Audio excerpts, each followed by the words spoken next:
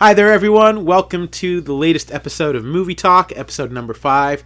My name is Jad. I'm your host and a writer for The Workprint, and I'm joined today by two of my lovely friends, Rob Cook, who's been on this before, and Dan Coughlin. Rob, say hi real quick. Hello, this is Robert Cook. How y'all doing? Nice, Dan. Hey, what's up? This is Dan Coughlin.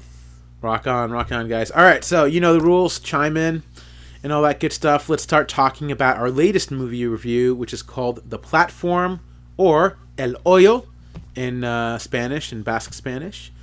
And what did you guys think about it? It's a pretty good movie, right? I did, yeah. I thought it was a great movie. So just a point of clarification, El Hoyo in Spanish does not mean the platform. It means the hole, which to us, implies, I guess, a jail or prison.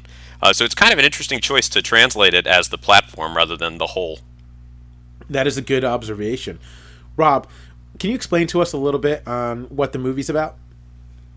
I would say, quick as a summary of the film. A aspiring degree holder agrees to be in a large prison-like building where he has a cellmate, and every day a platform drops down and provides food to everyone on each floor of the building, with each floor underneath getting the leftovers of the higher floor. Exactly. And that's, I think, where the English translation of the name, or not really English translation, but the English name of the movie, The Platform, comes in, right? 100%, but it's just an interesting choice to focus on the platform aspect of it rather than the whole, like to call it the jail in the first place, or the hole, I guess, as rather than to focus on the centerpiece of the movie, the platform. It's an interesting thing. Maybe we can talk about it later. Absolutely, we can talk about it now. Actually, why do you guys think they decided to use the platform as opposed to the hole? Sorry for the cough, guys. I have the virus. I don't. Thankfully, I do not have the virus, but I'm a little coffee and my voice is a little raspy. So I do apologize to our listeners for that. 100%. So my own guess about why they used the platform instead of the hole is the hole might imply something a little bit different than the platform. Maybe by calling it the hole, it implies too much about it being about prison rather than it being about life in general, and that the platform, by focusing on the platform, you get more of a larger allegory than just about prison.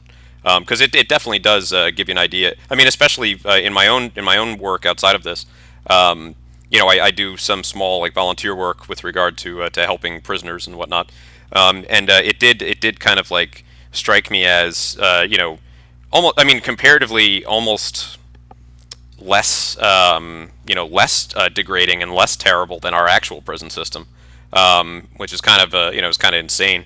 That this horror movie manages to be a little bit nicer than our actual prison system, but for me, I definitely started out thinking about it as as an allegory for the prison system, and I'm sure we'll talk more about this later, but it obviously grows to talk more than about just the prison system. Exactly, and Rob brought up something really good when it came to his quick summary of the movie. It's this idea that you have this platform that exists within the center of this prison, right? Yeah. So we know it's some form of a prison. We don't know if it's technically meant for criminals. Well, don't we find out during the movie that you can be sentenced to it? I think you can be sentenced to it. I think you could also volunteer yourself to be within it, just like our protagonist Goreng, and we'll talk about him in just a little bit. But Rob brought up a really good point that there's this platform within the prison, right? So here's where I think the hole and the platform kind of relate to each other, even though it's not a direct translation. Mm-hmm. And please feel free to agree or disagree with me on this, is that the way it's done is that there's a void in between the center of each floor, right? True. And within this void, which could be interpreted as a hole, is where this platform filled with food is moving from the 0 floor all the way down to the bottom of this building, which is also a focus within the movie to kind of figure out how many floors exist within this prison. Rob, do you think that there is, or did you interpret rather, something about the physical structure of the platform? If you noticed, everything is very square, right? As opposed to an actual hole, which people can maybe perceive to be circular. Yeah. Yeah, I didn't really think about that. I guess I thought of it sort of in regards to what Dan said. The hole, when I hear hole, I think prison. Yeah. I think, oh, this is a place that you put. It's a prison within the prison. Yeah, yeah, exactly. If there's a general population of people that have, privileges, solitary, the privileges you would expect, there's people in the hole, they have even less privileges. As far as the shape of it, I guess it works because for some reason when I hear platform, I do think of square or like a rectangle. True. So that does help out. And actually, to piggyback on what Dan said earlier, I do think that as opposed to calling it the hole, calling it the platform is good because it has a dual meaning, which is great for titles. One, it's literal. Yeah. A big part of the plot is the platform. This is what gives the protagonist the idea. Say, wait, I can use the platform in order to maybe change the system, and that's where the other meaning kind of comes in, because a lot of the movie talks a lot about a message, Absolutely. an idea. That at one point in the film, he's in there with the same administrator that made him sign up for it, and she's explaining to the person underneath them the point of the platform. She's saying, hey, this is not just, this isn't just a thing that comes down and you take your fill. No. This has a specific value, a specific meaning. We meant for it to mean this thing. Here's our portion, here's your portion, etc. And people are, I guess, depending on your perspective, either abusing the platform or they're just ignoring the platform, the actual purpose of the platform. Yeah. So I would say that's the... Another way of thinking about it is sort of in the same way that we think about institutions in our government, right? Which is that the platform, if used in a specific way, would be equal, but it's a platform that is ripe for abuse, right? Exactly. That is almost so poorly designed as to be designed for abuse, right? One way of thinking about it is that it's the prisoner's fault, right? That's probably how the people who design the platform think about it. But the other way of thinking about it is that the platform itself is so poorly designed that it can only be used for abuse. That because of human nature, it's been designed in such a way that it's going to always produce an unequal outcome for the people below it, at the bottom. That is such a great point, right? Exactly. So the platform is literally the focus of the entire film, right? Absolutely. This kind of large rectangular tray that's moving from top to bottom in the building. It kind of looks like it's just like flying through. Yeah, great visual metaphor. Absolutely. Yeah. And the design is definitely flawed, right? There's no instructions given to it. They just know they have to eat at it from a certain time. And there's no way to enforce, there's no way to enforce the intent of it. Exactly, and it sends out also a contradictory message visually, right? Yeah, exactly. It's rectangular. It's square. It's like a perfect square, a perfect rectangular. A rectangle. I can't speak today. Rectangle. So people perceive it as kind of like this godsend, right? It's coming on from above. Absolutely, yeah. Down to them, giving them the necessities that they need in order to do that. And it opens up, I think, the door to a lot of different allegories that is explored within the film. So what are some of the interpretations that you guys had with the overall plot? So we have Goreng. He's the main character. He's this gentleman who's an academic of some sort. Yeah. He's allowed to bring in one item, of which he chooses a book, specifically Don Quixote. Yes, yeah. And he wants to break his habit, right? I have an argument to be made, I suppose. So one thing that I would point out is that the items that each person brings in with them appear to me, and this, I'm willing to accept some arguments against this as they are made, but the items that each person brings in with them appear to me to represent something, or perhaps the totality of each person's personality. So, for instance, when Goreng brings in his, Don Quixote, Don Quixote is a person who lives according to a set of principles that don't really make perfect sense with the world that he inhabits, right? So Don Quixote, for everybody who's listening, is a novel about a rich guy in the 1600s who believes that he's a chivalric knight, right? Who's following the ideas of chivalry in the 1600s, when at that point they were about 300 years out of date. Even back then in the 1600s, they were about 300 years out of date, right? So Don Quixote is an example of a guy who travels around and tries to live up to these knightly virtues in a time when these knightly virtues are not really relevant, right? So one of the questions that's asked during the movie is that someone asks, what kind of person would bring a book in here, right? And the person who would bring a book in here is, Goreng, right? Who is this? And I think we'll probably get into this a little bit later. But he's almost like this messianic figure, right? He's a sort of a messiah for the whole. He's someone who comes in with these really like pure, strong ideals, as evidenced by his book and his desire to go in there just to get a degree, and more or less a degree in human nature, right? But he finds that he can't be in human nature and not become of human nature, right? He goes in with the idea that he's going to observe human nature and come out with a degree, and instead what he does is he goes in and finds out about human nature directly from his initial, person that he rooms with, Trimagasi.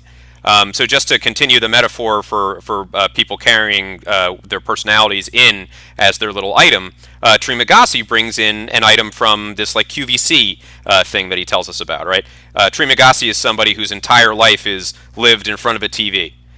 So what he brings in with him is his danger, the danger that's inherent to that kind of life. And how is that danger exhibited? So how's it shown to the by viewer? by the ever sharpening of his knife, number one, but number two, that he uses his item to prey on the other people in the hole with him. And why also, does that occur? Let's get into this, because you're bringing up some very, very, very important observations about this film within this theme. And Rob, can you tell me a little bit about why, for example, Trimagasi would have a knife that constantly sharpens itself every time that it's utilized within that? Is there any way that you've interpreted it specifically? Trimagasi is, I don't know how to phrase this. He's the god of the underclass, or I don't know, something. I got that foil, as well. Right? Yeah. He's a paragon. I would say that he is a paragon of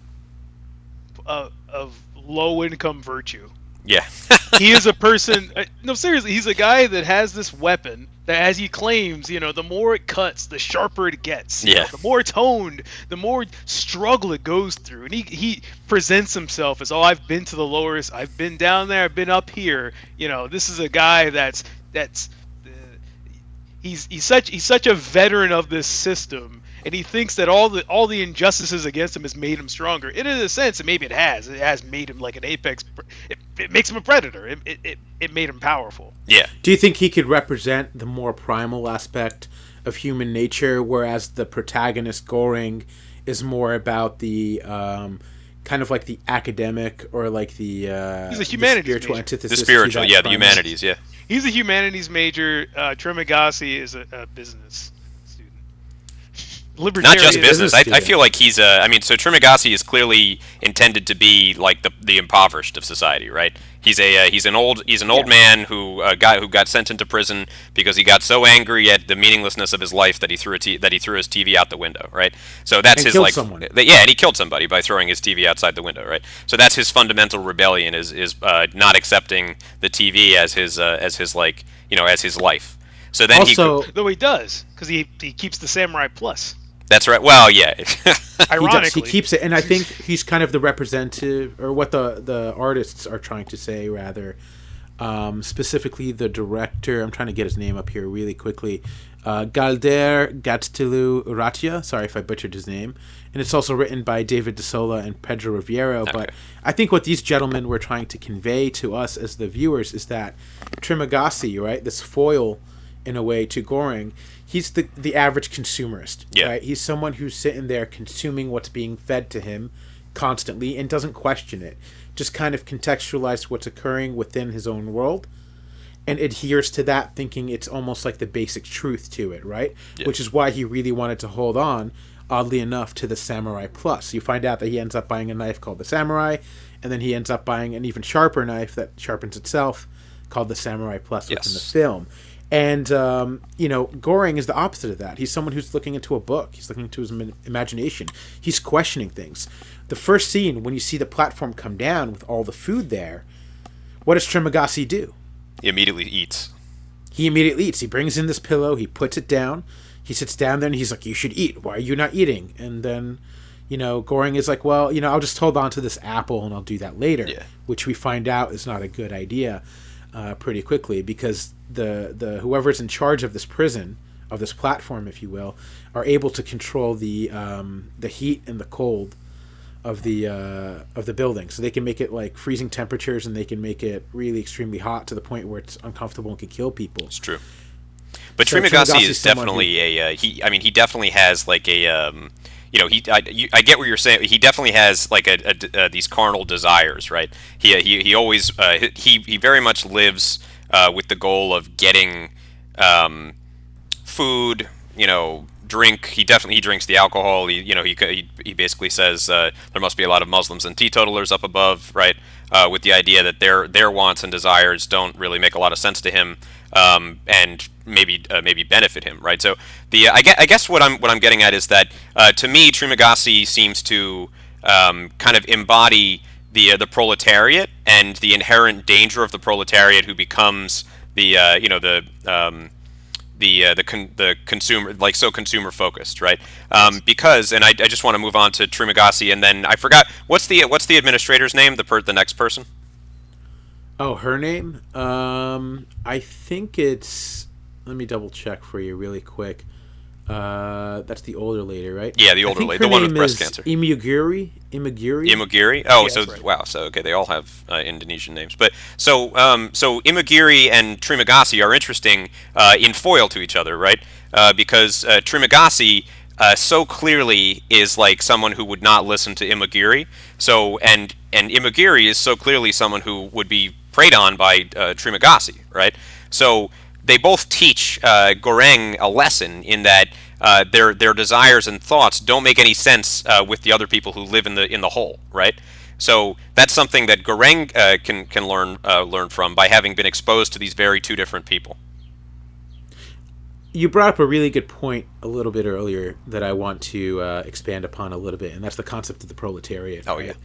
Yeah. The way I interpreted this film when I was watching this, it was a beautiful allegory for capitalism, but more so trickle-down economics. Yeah, absolutely. When it comes down to that. This idea that you have the platform, and this platform has food that's supposed to feed every single person within this building, right? Literally and trickles if you down. notice, in the beginning, whenever Imogiri, when she's interviewing Goreng, right, she asks him, what's your favorite type of food? And then he says, like, why is that? And I think he gives her an answer. But Snails. She says, well, we're going to make the meals for you guys for that. And as we meet her later on in the film, once they get switched up, and just a little bit of a side note, every month they switch up the roommates and the floors of where the people sit within this, building. So he gets teamed up with this administrator who registered him to enter into this prison. And she's explaining that the chefs just make enough food to make sure they feed every single person on each level, based on their necessities and their wants within that, and that they're not supposed to take more than their share of that. But as we see very quickly, that's not always the case, because by the time it hits like level, what is it, like 20 something or whatever, by the time it's in the 40s, I think, we're like exposed to level 48 when we first watched the film.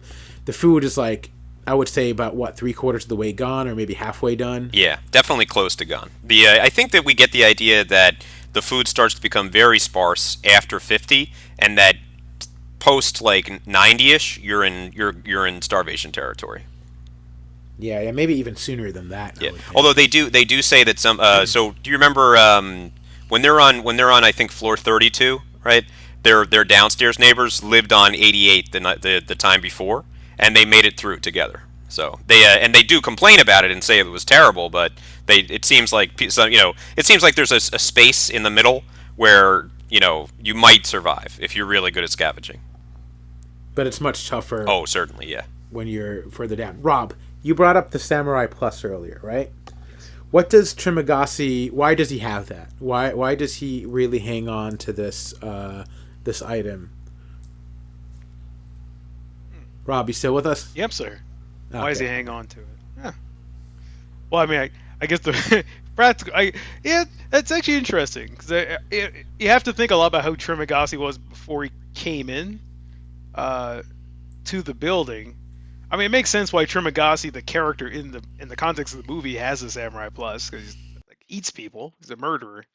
But beforehand, not certain. Yeah. So he essentially what happens is if you're placed in a lower level within this, you're not going to get the food that's coming down from the platform. So in order to survive within that month or so stay, a lot of people resort to some sort of cannibalism or end up dying. So trigger warning, there is a lot of cannibalism in this film. Sure, yeah. I wouldn't say it's as much cannibalism as any Hannibal Lecter movie, but there are little bouts of it throughout the whole thing. And here's my question to you guys. Does Goreng, our main character, this idealist, right? Mm-hmm. Does he adapt or fit in to this new world that he's stuck in for, we presume, 6 months or something like that? Yeah, I think by the end he's been there for 5 months, right? So my own thought is this: I would say that Goreng, after being exposed to Trimagasi and after being sort of very brutally treated, which I don't think we're trying not to spoil, I suppose. So what I would say is that just that he is very brutally treated by Trimagasi and then does not encounter him again. After that, I think Goreng responds very, very kind of poorly and almost kind of, retreats inside himself until he's further exposed to Imagiri, at which point he starts to see again that not everybody in the tower is the same as each other. And when he's first exposed to the brutality of Trimagasi, I think it makes him question his thoughts about how to interact with people at all. But then his interactions with Imagiri allows him to question his interactions with Trimagasi and makes him feel almost as if it's kind of a mixed bag inside the whole, right? And I think that's pretty valuable for him and leads to his growth as a character and definitely contributes to his final, conversation with Baharat, which is his last roommate in the little hole that he's in. And convinces him more or less to try to team up again, despite having been, I think, arguably betrayed and then failed by his two preceding roommates. So to give a little bit of spoilers, at one point, Goreng really takes to heart what this administrator, his second roommate in the film, is trying to tell him about how each of this food has to be divided specifically between different people, right? So they can last from top to bottom. And then he convinces Bharat of this, and Bharat agrees, and they both hop on the platform, literally to go down to all the different levels, because I think they're placed on level 6. Yeah, that's right. Yeah, level 6. So they're super lucky in that regard for that month. So they have to go through it. So they literally jump on the platform with all this food, and they start kind of parsing it out to every single person, and the reactions are very different, right? There are people who want their fill and they'll fight or kill to get it, and there are people who are willing to kind of play along with that. Yeah. So I think that we find those two characters really resisting the current I guess zeitgeist of that prison, or that culture of that prison. Absolutely. They're kind of standing against the wave for that. And my question is, do you think that they change it, or that they leave some sort of an impact on it? Yeah, I mean, so I think that it's a little. Let me go with Rob. I'm sorry. Oh, it's okay. Yeah. Oh, sorry. I'd say that specifically in the section when they're descending down the platforms, I think the film intends for that to be microcosm of revolutionaries in general. Because they go down and they have a very simple idea. Hey, we're not really distributing the food properly. We need to go down and make sure people distribute the food. So how does it start? they go down. Baharat has a club. Says, hey, take your share. If you don't, I'll hit you. He meets a man and says, hey, you can't just go around hitting people, Baharat. You have to work something out. You have to explain it. So then they go to the next platform, and then he gives this very long-winded explanation to this poor person, probably who has eaten in days, about how he should distribute the food in such a way. So he goes in this opposite extreme of martialism of if either do it this way, I'll kill you, or okay, I'm gonna give you, here's my treatise on why we should share this food. Poor person, and they don't understand it, and he's like, oh, I gets frustrated, he wants to hit them anyway. Yeah. So it is a really interesting, those two characters are a very interesting allegory for revolutionaries, definitely, because it's like trying to find that balance between, like a violent reaction to actually teaching people in academia and how society is essentially treating them within that. Another important thing, too, is this concept of the message. We'd like to get into that really quick. I'm sorry, unless, Rob, do you want to get into that? No, I'm fine, go ahead. Okay. So one thing that I thought was interesting, and I do want to get into the message as well, and I will with Baharat, but just to define Baharat really quickly, Baharat brings into the whole a rope, right, which is an interesting choice. And what that says to me is that Baharat is a climber. He's a social climber, right? He's someone who is moving up he's trying to move up the ladder of success by hook or by crook. And he does do that, except until when he gets to the top, and he is stopped over and over, I suppose, but specifically even when he gets to the 6th floor, he's stopped from going up.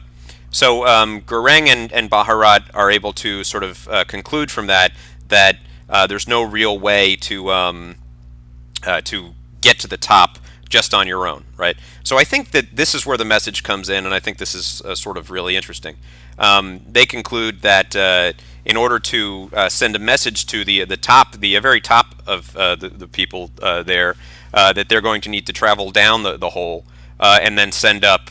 Initially they intend to send up a beautifully prepared dessert that they're going to take all the way to the bottom, and then as like a thumb in the eye of the administration or whatever you would call them, they'll send it back up untouched to show that the food. I mean, so it's kind of like a snobby thing, I suppose, but also like the idea is that there's a solidarity between all of them, even if it's enforced by Baharat and Gureng, and that the solidarity produced their ability to sacrifice. But instead, what they wind up sending up has, I think, quite a bit more. Do we want to reveal what it is that they wind up sending up? Let's give a spoiler warning. Spoiler warning. Warning. If you guys don't want the spoiler, skip this little part of the podcast and watch the movie ASAP. But continue. Okay. We can totally talk about spoilers. Spoiler warning. But what they do is they wind up sending up a little girl that they find in the 333rd floor of the tower. They bring the dessert down to the little girl. The little girl, who knows how she survived or how she even got down there in the first place, but the implication is that this girl has lived at the bottom of this thing this entire time. And when they get finally down there, they send up more or less the subaltern, the most debased and lowest of them, back up as sort of proof that as a sign of solidarity between everybody in the tower, that they can look after the most debased and subaltern of them all. Indeed.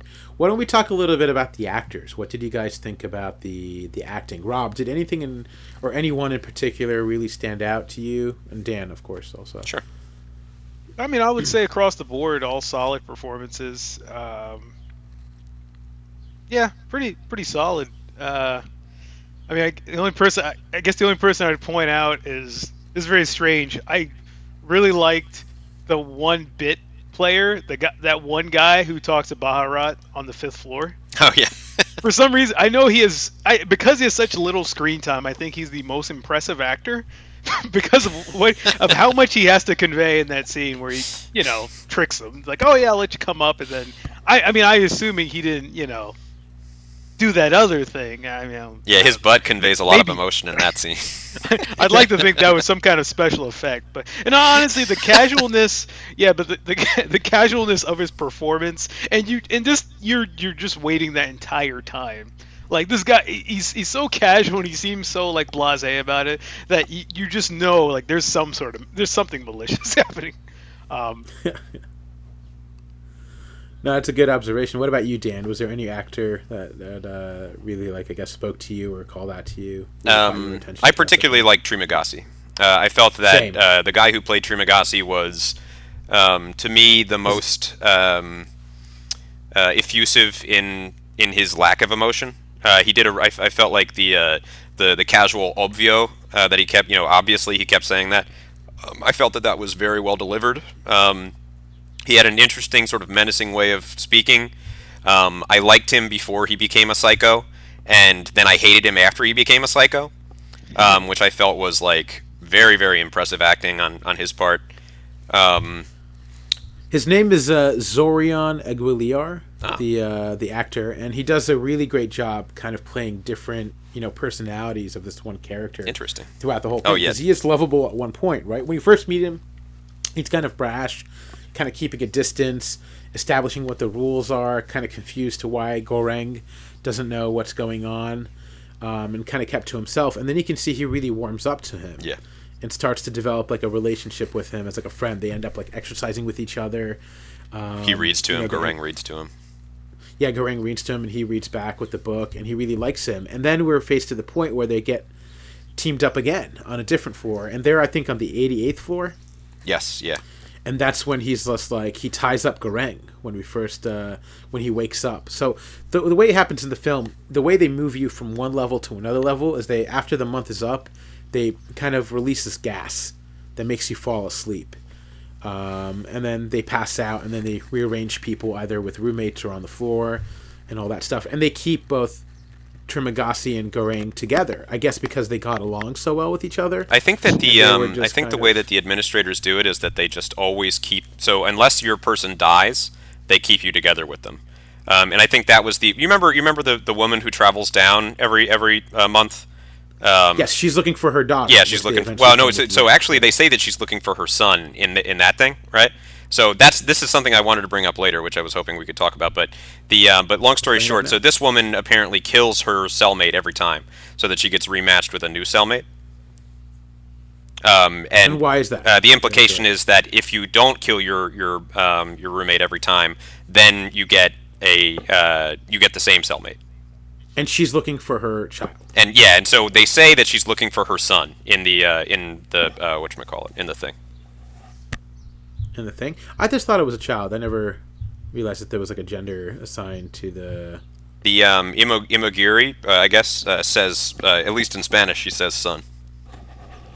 Oh, she does. Yeah. But she got information wrong because she said that she didn't have children whatsoever. And she also says she came in a year ago, so we don't know if that's true or not. But we don't know if that's true or not, because it seems like even the administrator is kind of kept in the dark within that too. And I think the lady who plays Imiguri, Antonia San Juan, she does a really good job in kind of playing like almost that idealistic bureaucrat. Yeah.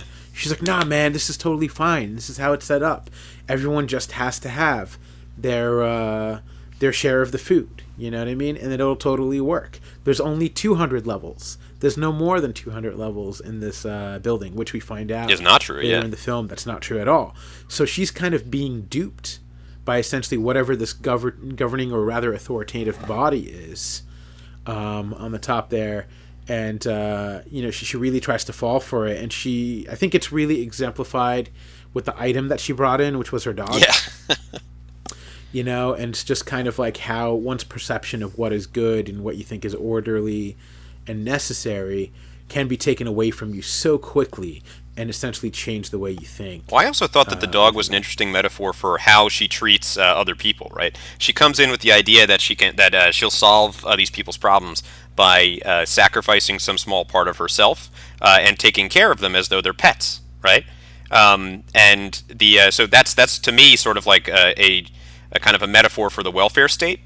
The idea that you can take care of these people and just do what's best for them by being smarter than them, rather than being among them and being of them, which is what Goreng eventually achieves. Absolutely. Absolutely. Were there any other actors that kind of stood out for you throughout the whole thing? What do we think about Goreng? We didn't really talk about him. He was played by a gentleman named Ivan Masagi.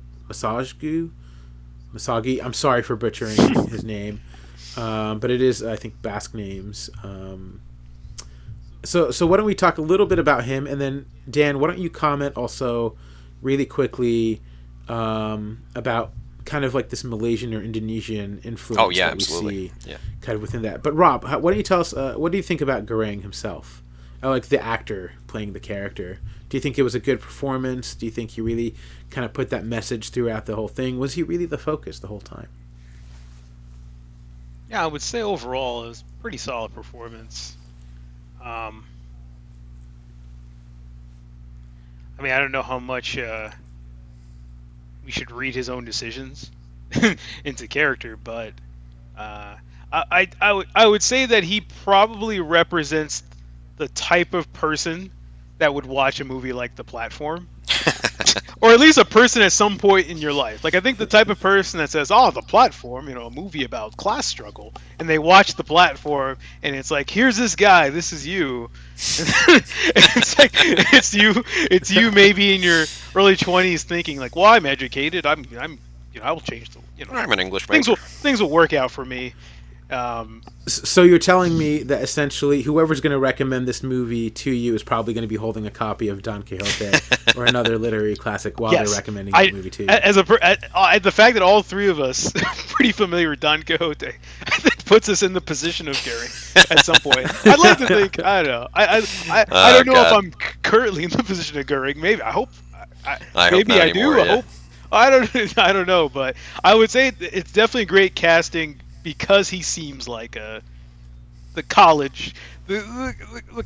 type of person watching this movie. I'll just say that without going too much into it. Hey, let me just say that I agree with Rob that he looks like Pip. Our viewers or our listeners are going to have no idea what that means. Bummer, okay. But he looks like one of our friends named Pip, who I assume is a fan of Dan Quixote. Pip is the lead singer in the New Brunswick band 12 Times Kevin. The very famous and well-known, 12 Times Kevin. Regardless, why don't we talk a little bit about kind of this Malay Indonesian? Right. Yeah. Okay. Sorry. So just to talk about the Malay influence. Specifically, all of the names except for Baharat are Indonesian words for food. So goreng is a type of what's the word? Almost like a Frito. Not like a Frito, like a chip, like a Frito, like the Spanish food. So sort of like a fried, like dough sort of thing. The imogiri and trimagasi are also types of. I think trimagasi might be a cucumber dish, and I believe that imogiri is some sort of spice. So I'm gonna call shenanigans on you a little bit. Oh yeah. Dan. Yes, because I'm looking at the Wikipedia. Well, there you go. You got me. And we're seeing here Trimagasi being named after Terima kasih, which means thank you in Malaysian or Malay Indonesian. Oh, interesting. And Imogiri is actually a graveyard. You're kidding me. People would bury kind of like important people or like leaders or royalty within Indonesia. Oh man. I found, but I don't know if there's like a food correspondence to that. Well, I know that goreng is a food. Goreng is a type of like let's see real quick. Yeah. Why do you think they decided to go with those with that name? It's really cool. But well, I'll be honest with you. All I have prepared is the idea that they're all named after foods because I thought that made sense for them to all be named after foods in this food obsessed platform thing. So it could be. I mean, it could be. Let me see. I'm going to look it up also really quickly. Imogiri. I wonder if there is actually like a food, that kind of comes from that. Dan, did you think we were really talking about Dragon Ball Z? I did actually think we were talking about Dragon Ball Z. Kakarot is carrot. I would actually like some Vegeta on my Piccolo. You want some Vegeta on your Piccolo? Oh yeah, for sure. Whoa. Oh man, that sounds dirty, Oh my man. lord! Dirty Vegeta food is there. horseradish in Japanese, I think. There, Jad. Made perfect sense until you made it dirty. It's dirty. Well, it's still a cool stylistic choice. I think that they were able to use that there. Yeah, I would. That does. Why did they go with Indonesian? I mean, unless they're all. Yeah, I mean, I guess we don't know too much about the writers, but I mean, it has a lot of Basque influence, and then even Baharat. I think you told us that it means spice, right, Jad, in Arabic? Yes, it does. Burot. Yeah, totally. You know, which is it's like a mix of spices and stuff. But yeah, it's definitely very interesting. Names from that. I can definitely see the food connection there with him. Yeah, absolutely. You know what I mean? Because he definitely spiced stuff up. He kind of his character, who was played by Emilio Boale Coca, he was just able to kind of like. He appears on screen, and then the plot's changing, the plot's thickening, right? His actions immediately, from trying to throw the rope up there and get up there, it was great. There was that really gross scene when he was trying to climb up the rope, and the people from above him just poop on him. Poor Baharat. So disgusting. That was terrible. Yeah, it was so terrible, and he's like freaking out, screaming, rightfully so, as I would. But I mean, yeah, maybe there is some sort of weird culinary connection between these characters, and you know, and of course the center, which is the food, right? It's the resources, like one of the very few resources, such as water and air, that we all share, that we're all common to within society. So, what about, aside from the acting, and, you know, and obviously the characterizations, and I think we really delved into a bit on allegory here, but was there anything that really stood out to you guys in terms of, like, let's say, like visually, like cinematography, scene cuts, editings, anything like that? Obviously, the film has a big emphasis on eating, which was a bit of a turn-off in the beginning. Lots of sounds of masticating, people slapping tongues and stuff, which is necessary. I mean, it's a big part of the plot, so that stood out to me. Yeah, the eating was really gross. I'll acknowledge that was, especially when Trimagasi first starts eating right in the beginning. It's just, for some way, it is made to be really disgusting. I don't know. Oh, totally. And it's like people step on the food, too. Yeah. Like they all react differently once the platform comes to them. So if you're, like, on level 48 or whatever, you'll have, like, 4 or 5 people, maybe above it, that will be, like, stepping on different foods to get to something. Yeah, it's been stepped on and spit on several times. Very completely... Yeah, totally. Super gross. So I felt that I had a specific scene time that I thought was particularly interesting. Specifically, the when after Goreng is required to feed on Trimagasi, right? And then also after he's required to feed on Imogiri. In both of those cases, there's really interesting sort of like changes in the tone of the film and the coloring of the film to suggest madness, right? And there are so number one, he has a lot of like fever dreams where he sees kind of like people who are clearly dead, who are now sort of his friends, you know, that are, you know, in his head with him. And I feel like having those characters reflected in person, instead of having it just be their voices or just their memories or something like that, is very powerful in that it sort of like provides it sort of like shows how important they become to Goreng, right, by having them on screen talking to him, and I just really liked that and felt that was a cool decision. They almost played like the Virgil to his Dante. Yeah, precisely. As descending further down into the different levels of hell, which is the platform, or El Hoyo in this case. And then when they tell them. Now, I'd also, and I have a question actually, because this is something I thought about a lot. I don't know what to think about it, but what would you? It seems like there's a bit of Eucharist parallels in the movie. Oh, certainly. Yeah. And what did you? I mean, did you think? I mean, I know there's a lot of Christian allegory. I mean, I think it's pretty obvious near the end. You know, if Goring's Jesus, I mean, Trimagasi is kind of a. You know, a god. It's a god. It's like there's. I feel like there's Well, actually, I guess I'm messing that up because I guess he would eat parts of him. So I guess Trimagasi would be Jesus. Huh, okay. As I said, I had a hard time because I was trying to work it out. I was like, well... I think it would be like... So, he's like a prophet, I guess. I don't know. That's with the Eucharist, Jesus is consumed. Yeah, right? you're right. Whoever's being consumed would be that. Goreng is a Jesus against his will then, because he gets a part cut off of him and almost eaten. Remember, right in the... He's the first person that almost gets eaten. Yeah. However, I totally agree with Rob. It's so clear that there's an intent to make Goreng into this like messianic figure, and like a Christ, sort of allegory. There's so many times where they say, somebody asks him what kind of person would bring a book into El Hoyo. And then also people keep asking him, who do you think you are, some kind of messiah? And they ask him that over and over and over as they're going downstairs, and then Imogiri actually says it to him as well, and they make a direct reference to eating body and blood as a prayer. You remember, they use the Catholic prayer for transubstantiation. I don't know if anybody else is a Catholic, but they use the transubstantiation prayer in when Goreng is first eating Imogiri. Yeah, which was he had to realize he had to kind of resort to that urge, I guess, that really primal urge of survival, right? Yeah. And having to consume his friend who had died in order to live. And he doesn't do it too much, but he just does kind of like the basic necessity for that. And I think he immediately kind of like rebounds from wanting to resort to that level again, right? And he's definitely the sacrificial lamb. 100%. In the movie and the such. And for me, I kind of interpret it as like, it's because we always sacrifice those who try to help us, right?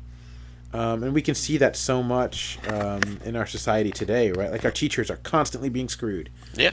In this country. And I mean, look at Imogiri, right? She hangs herself so he can eat. Yeah. Yeah. Yeah, I would say at the end he's like a Moses figure. Yeah, I guess add another biblical leader. Yeah, that's a good one. Yeah, someone who doesn't get to partake, and it does seem like that's a big theme of the. Well, I guess we're in the spoiler territory anyway, right? Yeah, but I don't have spoiler, but it does seem like that's like the conclusion of the film, because for a lot of these guys, for Baharat and Goering. I mean, part of this trip is, we also want to save. We want to save our people. We want to save ourselves too. We also want to get to the top. So that's the thing, is that even though they're not trying to maybe climb up in the way Baharat was, like trying to literally say, hey, do me a favor, let me climb up. There's still there's still an attempt to ascend in some way, and that conclusion of, hey, look. All of the ideas, all the things you believe in, all the things you want for the future are good. That's not going to be you.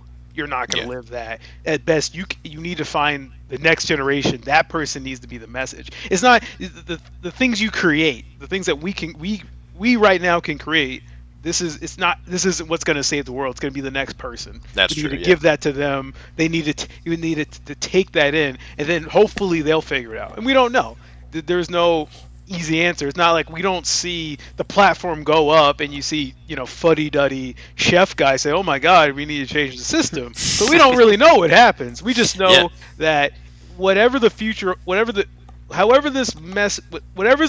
of the message, it's not going to be with Goring. Yeah, absolutely. Yeah. There's no point for him to kind of see that. Hey, speaking of that, by the way, is there any way we can talk about, in the editing cinematography part, is there any way we can talk about the frame, right? That let's talk about it now. The frame of those chefs, like what's going on with that? Why is that? Why any thoughts about where that's coming from?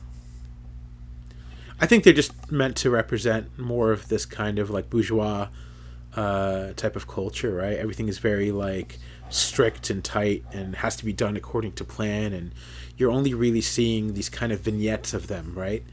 But there is a real emphasis on them in these vignettes, right? There's a real emphasis on them having this like real commitment to excellence. So what's going on with that? Yeah, I'm not sure. I think it's just what the people at top think they do, right? That they have this code to live by, that they have to, they have the resources, they're in control, so everything has to be perfect and laid out for everyone, and everything that they're doing is right, and they're accountable to themselves. Yeah, so this is where I have a theory, and I'm sorry to ask my question and then answer it, but so the way I felt about it was this: I felt that they were a direct allegory for sort of like the professional, like meritocratic class. I felt that what they were intended to be is they're sort of intended to be the people outside of capitalism. They're the people who are they're, by being the lawyers or the doctors or whatever, the people who always get to just kind of like sit on the outside and always be very respected, and get to be on top through like this myth of meritocracy, right? By being excellent at what they do, they excuse it to themselves what they're doing, right? So every day they work to produce this system that benefits themselves and benefits the very top of the group below them, I suppose. But fundamentally is always just producing the same system over and over every day, even when they do the best possible work they can. So to me, that is trickling down. Yeah. Well, but also just kind of it kind of indicts this idea that meritocracy can somehow produce like a good system. That's good. That's an interesting point. Who do you think the head chef is then? I would have thought the head chef would be like the guy on CNN who, like Jake Tapper. Really? Jake Tapper is the guy feeding all people in prison. Yeah, well, no, he's feeding them, in the sense that he's there to make sure that it keeps running. No. I guess so. I guess she's specific, but like one of the shots I remember specifically is they have like a soundless like scene with, I think it looks like probably not a lead chef, maybe a maitre d' or something, who's walking through the kitchen, and I think he's clearly he pantomimes like finding like a hair in a piece of exactly. Yeah, that's what I'm talking about. Into his face. Okay, but that guy, because you think that is that guy also like that guy is Jake Tapper. That's who I'm talking about. That guy's Jake Tapper. I think that guy's Jake Tapper, and I think that obsession with producing this like beautiful broadcast or beautiful whatever. I see what you're saying. Is the way that they forgive themselves for being, these guys who basically make everything happen. Oh, okay. Yeah. That's a great observation. That's great. So Jake Tapper is totally in this movie. Oh yeah. If you're a fan of him, totally check it out. Jake Tapper has a cameo as a chef. As a chef. Within that, please don't sue us, Jake Tapper. But yeah, how about this? Why don't we leave off on our final thoughts about what you thought? Do you recommend it to people? And why don't we go from there? Rob, why don't you start us off? Yeah, definitely. I would recommend the film. It's a very quick watch, which is a thing that's good for me. I think any film that can get its point across in an hour and a half, I think is pretty. That's pretty commendable nowadays. Besides that, it's a film that's surprising, which surprised me. I think it has it has an obvious political message, but maybe then a not so obvious political message. So not only is a film that's very digestible, I think it's a film that offers a lot more than a lot of people would expect. Excellent, Dan.